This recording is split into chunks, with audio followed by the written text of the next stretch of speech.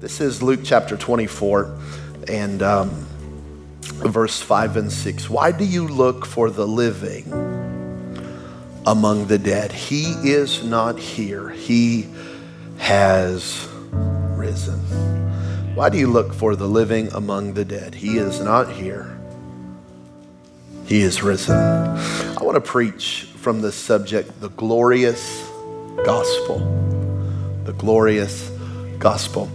Let's pray. Father, I thank you for your word. I thank you that your word has power. I thank you that your word can change us. I pray now, Holy Spirit, that you would speak clearly. I pray that you would speak powerfully. I thank you for every person that's in the room today, that no one is here by accident, whether it's our first time to ever be in church, maybe it's our first time in a long time, maybe we come every week, no matter where we are on the journey. I thank you for the good news of Jesus. And I thank you that this word would draw all of us closer to you. Speak now in Jesus' name. Glorious gospel, the Apostle Paul said, I'm not ashamed of the gospel of Jesus Christ, for it is the power of God to salvation for everyone who believes. The word gospel means good news. The gospel means an announcement of good news. This was a common term in the first century in the Greek language. You would use this term like as a wedding invitation. It would be the gospel of the newlyweds, and it would be an announcement of good news that they're getting married. Maybe an installment of a new leader into political office, the announcement of a pregnancy, or for us in 2019, a gender reveal party, and it's the gospel of this good news. It's the good news of whatever. So the wedding invitation of me and my wife all those years ago would have been the gospel of Jabin and Shannon. It was our good news that we were expressing. Well, the glorious gospel of Jesus Christ is the announcement that God came to earth, lived a sinless life, died for our sins, rose from the grave, and offers us the free gift of salvation. And our response to this gospel is believing that what Jesus did for us is enough. Trusting him to save us from our sins and joyously giving Jesus our lives in surrender to his lordship. And if you have ever thought, what does the gospel mean besides good news? You might want to take a picture of that, because that's a pretty in-depth description of the gospel of Jesus Christ.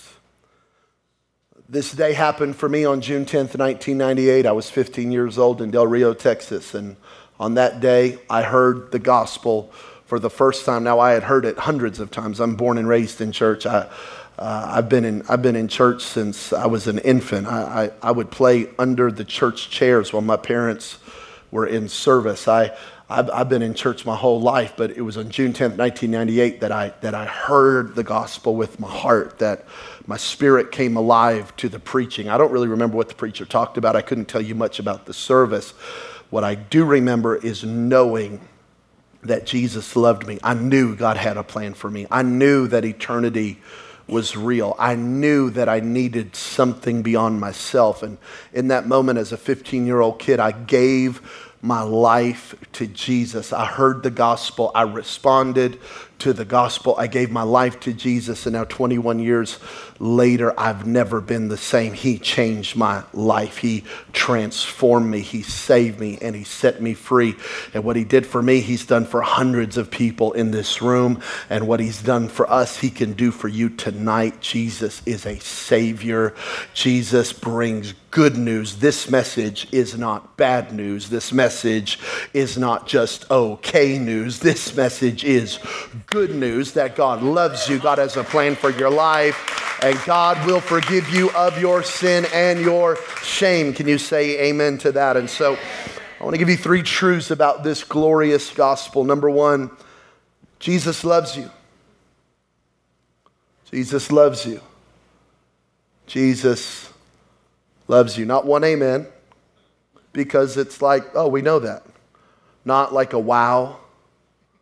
Not Keith was telling me last week, he's a guy in our church, and he found Jesus here, and God's changed his life. And Keith said, I noticed that everyone says so good when you're preaching. Did you teach them to say that? I said, no, I didn't teach them. It's just, I don't know why. I don't even know where we get that, but people, you preach it so good, so good, so good. I don't know where we got that. I don't know where that comes from. But yes, you millennials. But when I say Jesus loves you, I didn't get one wow. I didn't get so good. Yas. I didn't get a yas. I didn't get a yes with an A. No one wrote down that, no.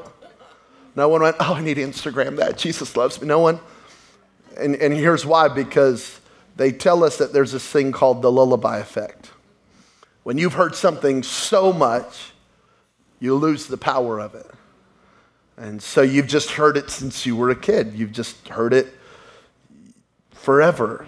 Someone at some point in your life has told you Jesus loves you, and so you don't really know what that means anymore, and it kind of loses the power of it. I just want you to know Jesus loves you. This is good news. It's radically different than anything you will hear in any other religion. God doesn't just deal with you. You're not a necessary evil to God. You're not an ends to a means to God. You are the end to God. He loves you. He loves you. The whole point is a relationship. He wants a relationship with you. Jesus loves you. Dr. A.W. Tozer, a great theologian who's an incredible author, by the way. If you're looking for Christian books, just Google A.W. Tozer. But Tozer said this: what you think about when you think about God is the most important thing about you. I just want you to leave that up for a moment. What you think about when you think about God is the most important thing about you. Because what you think about when you think about God is shaping what you think about when you think about you. What you think about your neighbor, what you think about your future. What you think about when you think about God is shaping your response to pain and your response to trouble. You have to believe that God loves you, because when circumstances come against you and when life is painful or when life is really good, you have got to know that there is a God who is for you, a God who is with you, and a God who loves you. Jesus loves you. For God so loved the world that he gave his only begotten Son, that whoever believes in him should not perish but have everlasting life. So loved. An emphatic sentence, an over-the-top expression. God doesn't just love you, he so loves you. And this word agape, this Greek word for love, is a warm love. It's a tender love. It's a family kind of love. It's the way that a father would love their child, like a mother would love their baby. This is an endearing love. This isn't I love you because I have to love you because it's the right thing to do. There's no other response that I can have towards you except to love you. God so loves you. This is radically different than the first century message of the Greek gods of the Roman Empire with a lightning bolt in their hand. This is not the lifelong journey towards a God, hoping to do enough good things to one day get to God. No, this is radically different. While religion tells us we must get to God, the gospel declares God got to us. That we cannot do enough, be good enough, try hard enough, search long enough to find God. So God in Christ, full of love and mercy, came to us. Romans 5:8, but God demonstrates his love for us in this. This is how God demonstrates his love for you. While we were still sinners, Christ died for us. You know, Jabin, I'm back in church on this Easter Sunday. I really want to clean up my life, and I got a lot of things I want to work on, and then in the next few months, or maybe by next Easter, I want to give my life to God. No, it doesn't work that way. You don't clean yourself up to get to God. It's actually impossible. Jesus loves sinners. And the good news is, and the reality is, we are sinners. You can receive that love. Jesus loves you. Number two, Jesus died for you. 1 Corinthians 15:3, Christ died for our sins. In Genesis chapter 3, God creates Adam and Eve, and he says, guys, this whole garden is yours. This garden, you got to think about it, it was massive. It's hard to put it into terms, and it's hard to describe this theologically, but basically wherever Adam and Eve went, the Garden of Eden went with them. So God's original intent is that Adam and Eve, as they procreated and as the humanity grew, the garden would grow until the whole earth was covered in this garden. That was God's intent. I mean, it was an amazing place. They had authority over the animals on the land, the birds in the air, the fish of the sea. I mean, can you just imagine this? Like, have dominion over tigers and lions and whales and sharks, and, just Adam is swimming around with a great white. You know what I mean? Like, this is pretty amazing. They have all the food they could ever eat. They're naked and unashamed, which means their bodies were rocking. Come on, somebody. Life was good. And basically God gave them two jobs. He was like, have babies and take care of the garden. It's a pretty good day.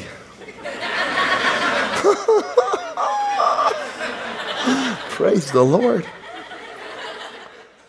And so, but then God says, but I don't want robots. I don't want robots. So I'm going to put a tree in the middle. Don't touch it. It's mine. I want to make sure you remember that I'm God. And true love only works with choice. So I'm going to put choice in the middle of the garden so that you will always know that true love requires choice. And so true love requires temptation on some level. It requires choice on some level. And he said, and if you eat from that tree, if you sin, you will die. Well, when they ate from the tree, they didn't die. They didn't die for a very long time. But when they ate from the tree, they released sin and death in the earth. They released something in the earth. And here's what's crazy about it. Genesis 3, they eat a piece of fruit. That's a sin, but I mean, come on, it's eating a piece of fruit. And by the way, God forgave them. God clothed them. God covered them. God loved them. By Genesis 4, Cain kills Abel. And within a few chapters, you've got murder, rape, greed, lust, violence. You've got lying. It's like, it goes from 0 to 100 really quick, y'all. You know what I'm saying? How did we get here? Because sin always leads to death. So Jesus died for your sins. Jesus did not die on the cross to appease an angry father. Jesus did not die on the cross to save you from the Father. Jesus died on the cross, John 17, to reveal the love of the Father. See, this is not God the Father and God the Son playing good cop, bad cop. And Jesus is the good cop and Jesus is the nice part of the Trinity and he's the sweet one, but don't mess with God Almighty. No. Jesus died on the cross to show you where sin always leads. To show you that sin has an ultimate price tag. And Jesus died on the cross so you would not have to die in your sins. That though our decisions can bring so much pain and death, he would rather die than see us die in our sins. So he paid the ultimate price on the middle cross, pushing us out of the way so that we could be forgiven. This is 2 Corinthians 5:21. For our sake, for your sake, he, Jesus, think about this, made him to be sin who knew no sin, the perfect one, became sin so that we might become the righteousness of God. The guilty went free, the innocent condemned to die. If you'll read your Bible, you'll find out that on the day of this crucifixion, Jesus wasn't supposed to die. Now, obviously, in the ultimate plan of God, he was, but my point is that there was a man scheduled for that middle cross. His name was Barabbas. He was a murderer. He was a rebel of Rome. And Barabbas was on death row, scheduled to die on that middle cross. But the people shouted, "We want Barabbas, give us Barabbas," and crucify Jesus. Think about it. The murderer, the guilty, went free. The innocent, condemned to die. I don't know what your mom and dad named you, but I just want to tell you, you is Barabbas. I am Barabbas. You are Barabbas. We are Barabbas. And it should have been us on the middle tree. But Jesus said, I will die for you. I will die as you. I will die in your place. I will do what you couldn't do, because even if we died for our sin, it would not be enough, because we've already sinned. And so the sacrifice wouldn't be enough. So Jesus died our death. Jesus lived the life we could never live. Jesus paid the price we could never pay. Jesus conquered an enemy we could never conquer, to give us something we could never earn. And when it should have been you and it should have been me on the cross, Jesus pushes Barabbas out of the way, and the innocent is guilty, and the guilty becomes innocent. The cross is the ultimate expression of love. It's the day that Jesus said, I love you this much. Now, I've heard preachers say that Jesus died so you could live, but let me go a little bit further. Jesus actually died so you can die. I got some nervous, all right. All right, preach, preacher. What you going to say about that? Didn't you just say Jesus died so that we wouldn't have to die? No. He died so we wouldn't have to die in our sin. But he died so that our old life could die. You go give me Bible. I would love to. Galatians chapter 2, verse 20. My old identity has been crucified with Messiah. When Jesus died, you died. Oh, it's good news. When Jesus died, addiction died. When Jesus died, abuse died. When Jesus died, anger died. When Jesus died, lust died. When Jesus died, greed died. When Jesus died, I died. I no longer live, for the nails of his cross crucified me with him. And now the essence of this new life is no longer mine, for the Anointed One lives his life through me. We live in union as one. My new life is empowered by faith of the Son of God, who loves me so much that he gave himself for me and dispenses his life into mine. Oh, friend, I might look like the old me, but I'm not the old me. Because the day that I said, Jesus, forgive me of my sin and be Lord of my life, the day I placed my faith in Christ, the old Jabin died on that day, and now a new life is springing forth. Christ now lives in me and through me. When you give your life to Christ, that alcoholic dies, that violence dies, that lust dies, that pride dies, that greed dies, that insecurity dies, that fear dies. When Jesus died, we get to die.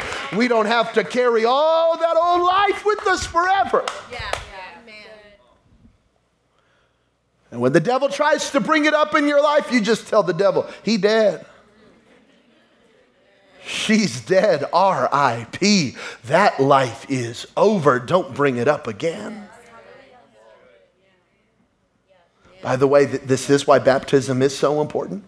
You go, are you plugging baptism? Absolutely. This is why baptism is so important. I don't know if has anyone ever seen water baptism? The way we do it where you are immersed underwater, right? So we don't sprinkle. No. But you know what? Like other people sprinkle, we don't do the sprinkles. Am I doing it? Is that why it's funny? We don't sprinkle. One day we're going to sprinkle just for fun, just because I feel it. We don't sprinkle. We immerse because it's in the immersion that you go under the water, and what it signifies is your old life is dying. And in that moment, you are connecting your life to the death of Jesus.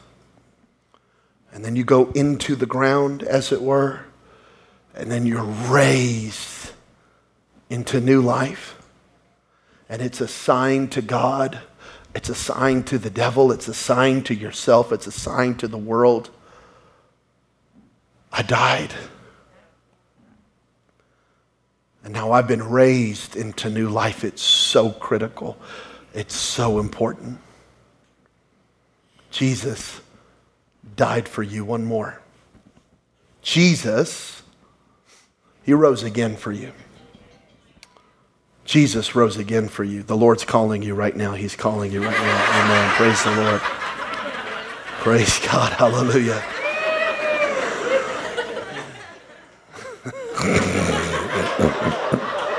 I'm too ADD.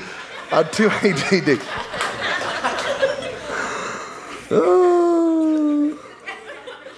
Why do you look for the living among the dead?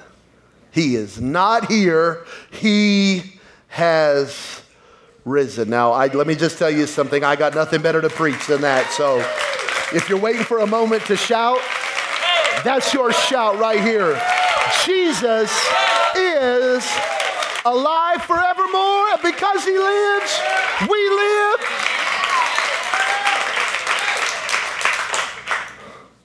Bill Gaither said, because he lives, I can face tomorrow. Because he lives, all fear is gone, and I know he holds the future, and life is worth the living just because he lives.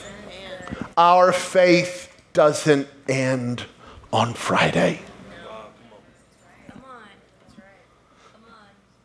People have criticized Christianity and said we are a bloody religion, but I think they say that because too many Christians focus too much on Friday and they forget Jesus ain't on the cross anymore and Jesus is not in the tomb anymore. Jesus rose from the dead, and now because he lives, we live. Jesus died so you can die, but Jesus lives so you can live. He's alive. We are not a religion of death. We are in a living relationship with a living Savior. He's alive. He's alive forevermore, and because he lives, we now live. Romans 8 tells us that the same Spirit that raised Jesus from the dead will quicken our mortal bodies as well. He is alive. Because he's alive, we live. Because he's alive, even when these physical bodies die, we live forever. You can't kill a Christian. Today in Sri Lanka, there was an attack on a church and over 200 Christians died. Their earth suits died. But the Bible says absent from the body, present with the Lord. So we say, like 1 Corinthians 15, oh death, where is your sting? Grave, where is your victory? Even in death we win. We can't lose. Thanks be unto God who always causes us to triumph in his name. Because he lives, we live. And we grieve with our brothers and we grieve with our sisters who today are literally experiencing hell on earth, but we don't grieve without hope. We know that when they breathed their last breath here, there was a celebration on the other side. And I promise you, they were so grateful that they followed Jesus. But why do we look for the living among the dead? That's what the women did. They went on the third day back to the burial grounds to see Jesus, and he wasn't there. He's risen just like he said. They should have known he wasn't going to be there. But they were in denial that he was even going to go to the cross. So they were especially in denial that he would be raised to life. So they went there to honor his body, and he wasn't there. They were looking for the right thing in the wrong place. That's really what sin is. It's looking for the right thing in the wrong place. It's trying to find in the temporal what you can only find in the eternal. It's looking for peace, joy, happiness, contentment in all the wrong places. So Ecclesiastes chapter 3 verse 11 says, God has placed eternity in our hearts. The late great Reverend Billy Graham would say it like this: there's this God-shaped hole, chasm in our heart that only the Creator can fill. But we try to fill it with so many other things.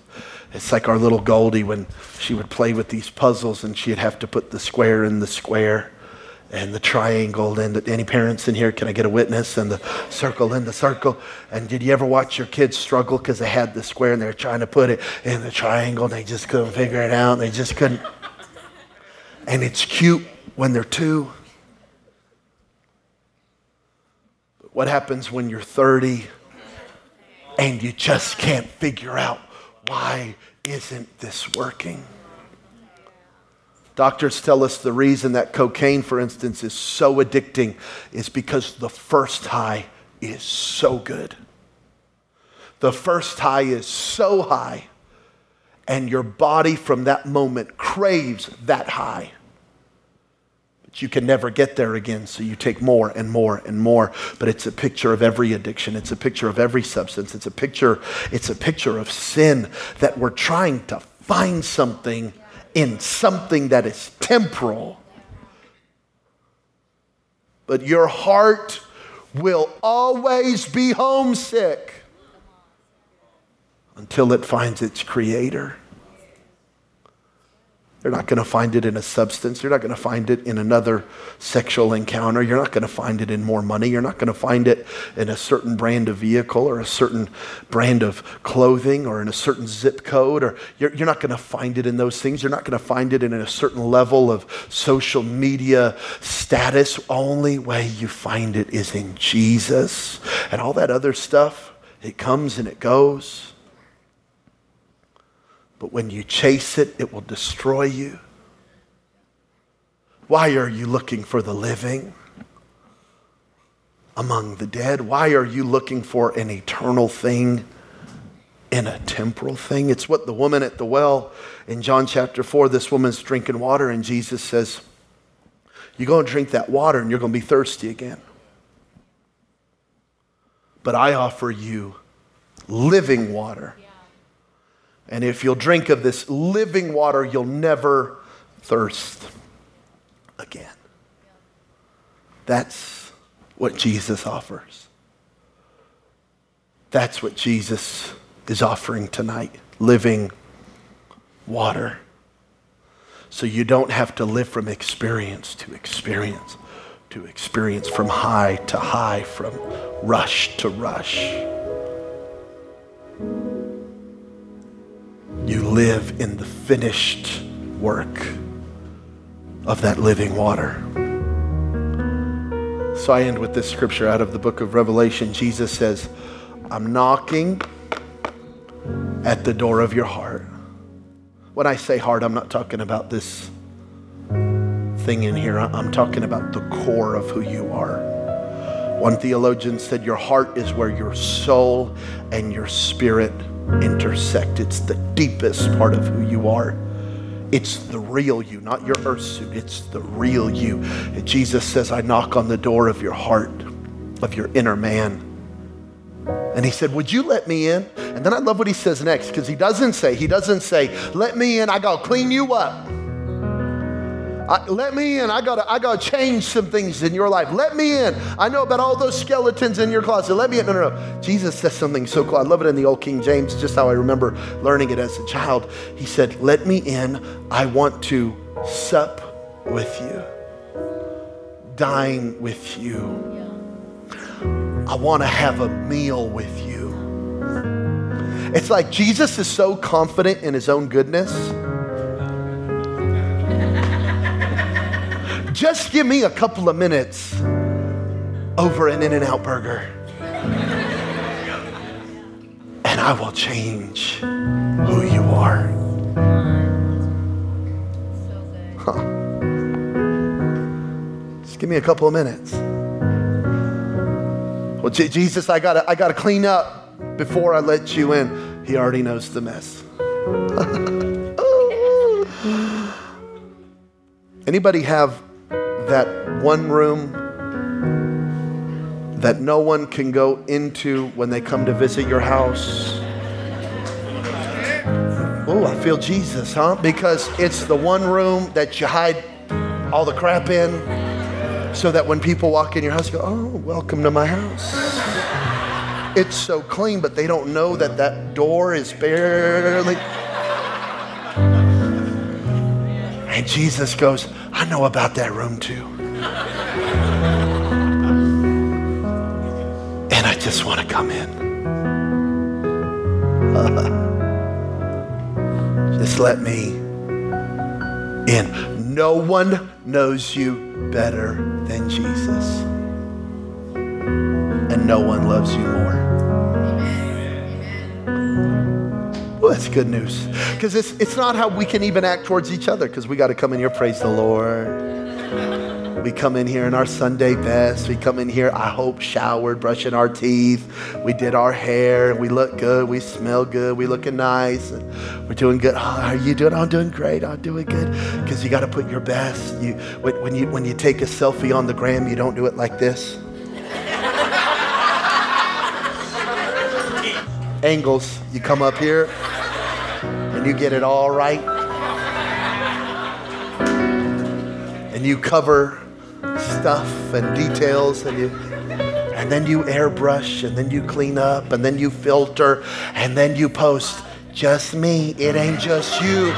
There's like 40 layers over just you. But Jesus, he loved you like this.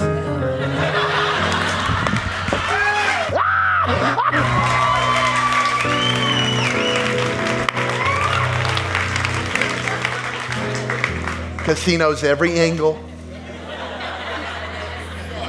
He knows all the junk. And he says, let's eat.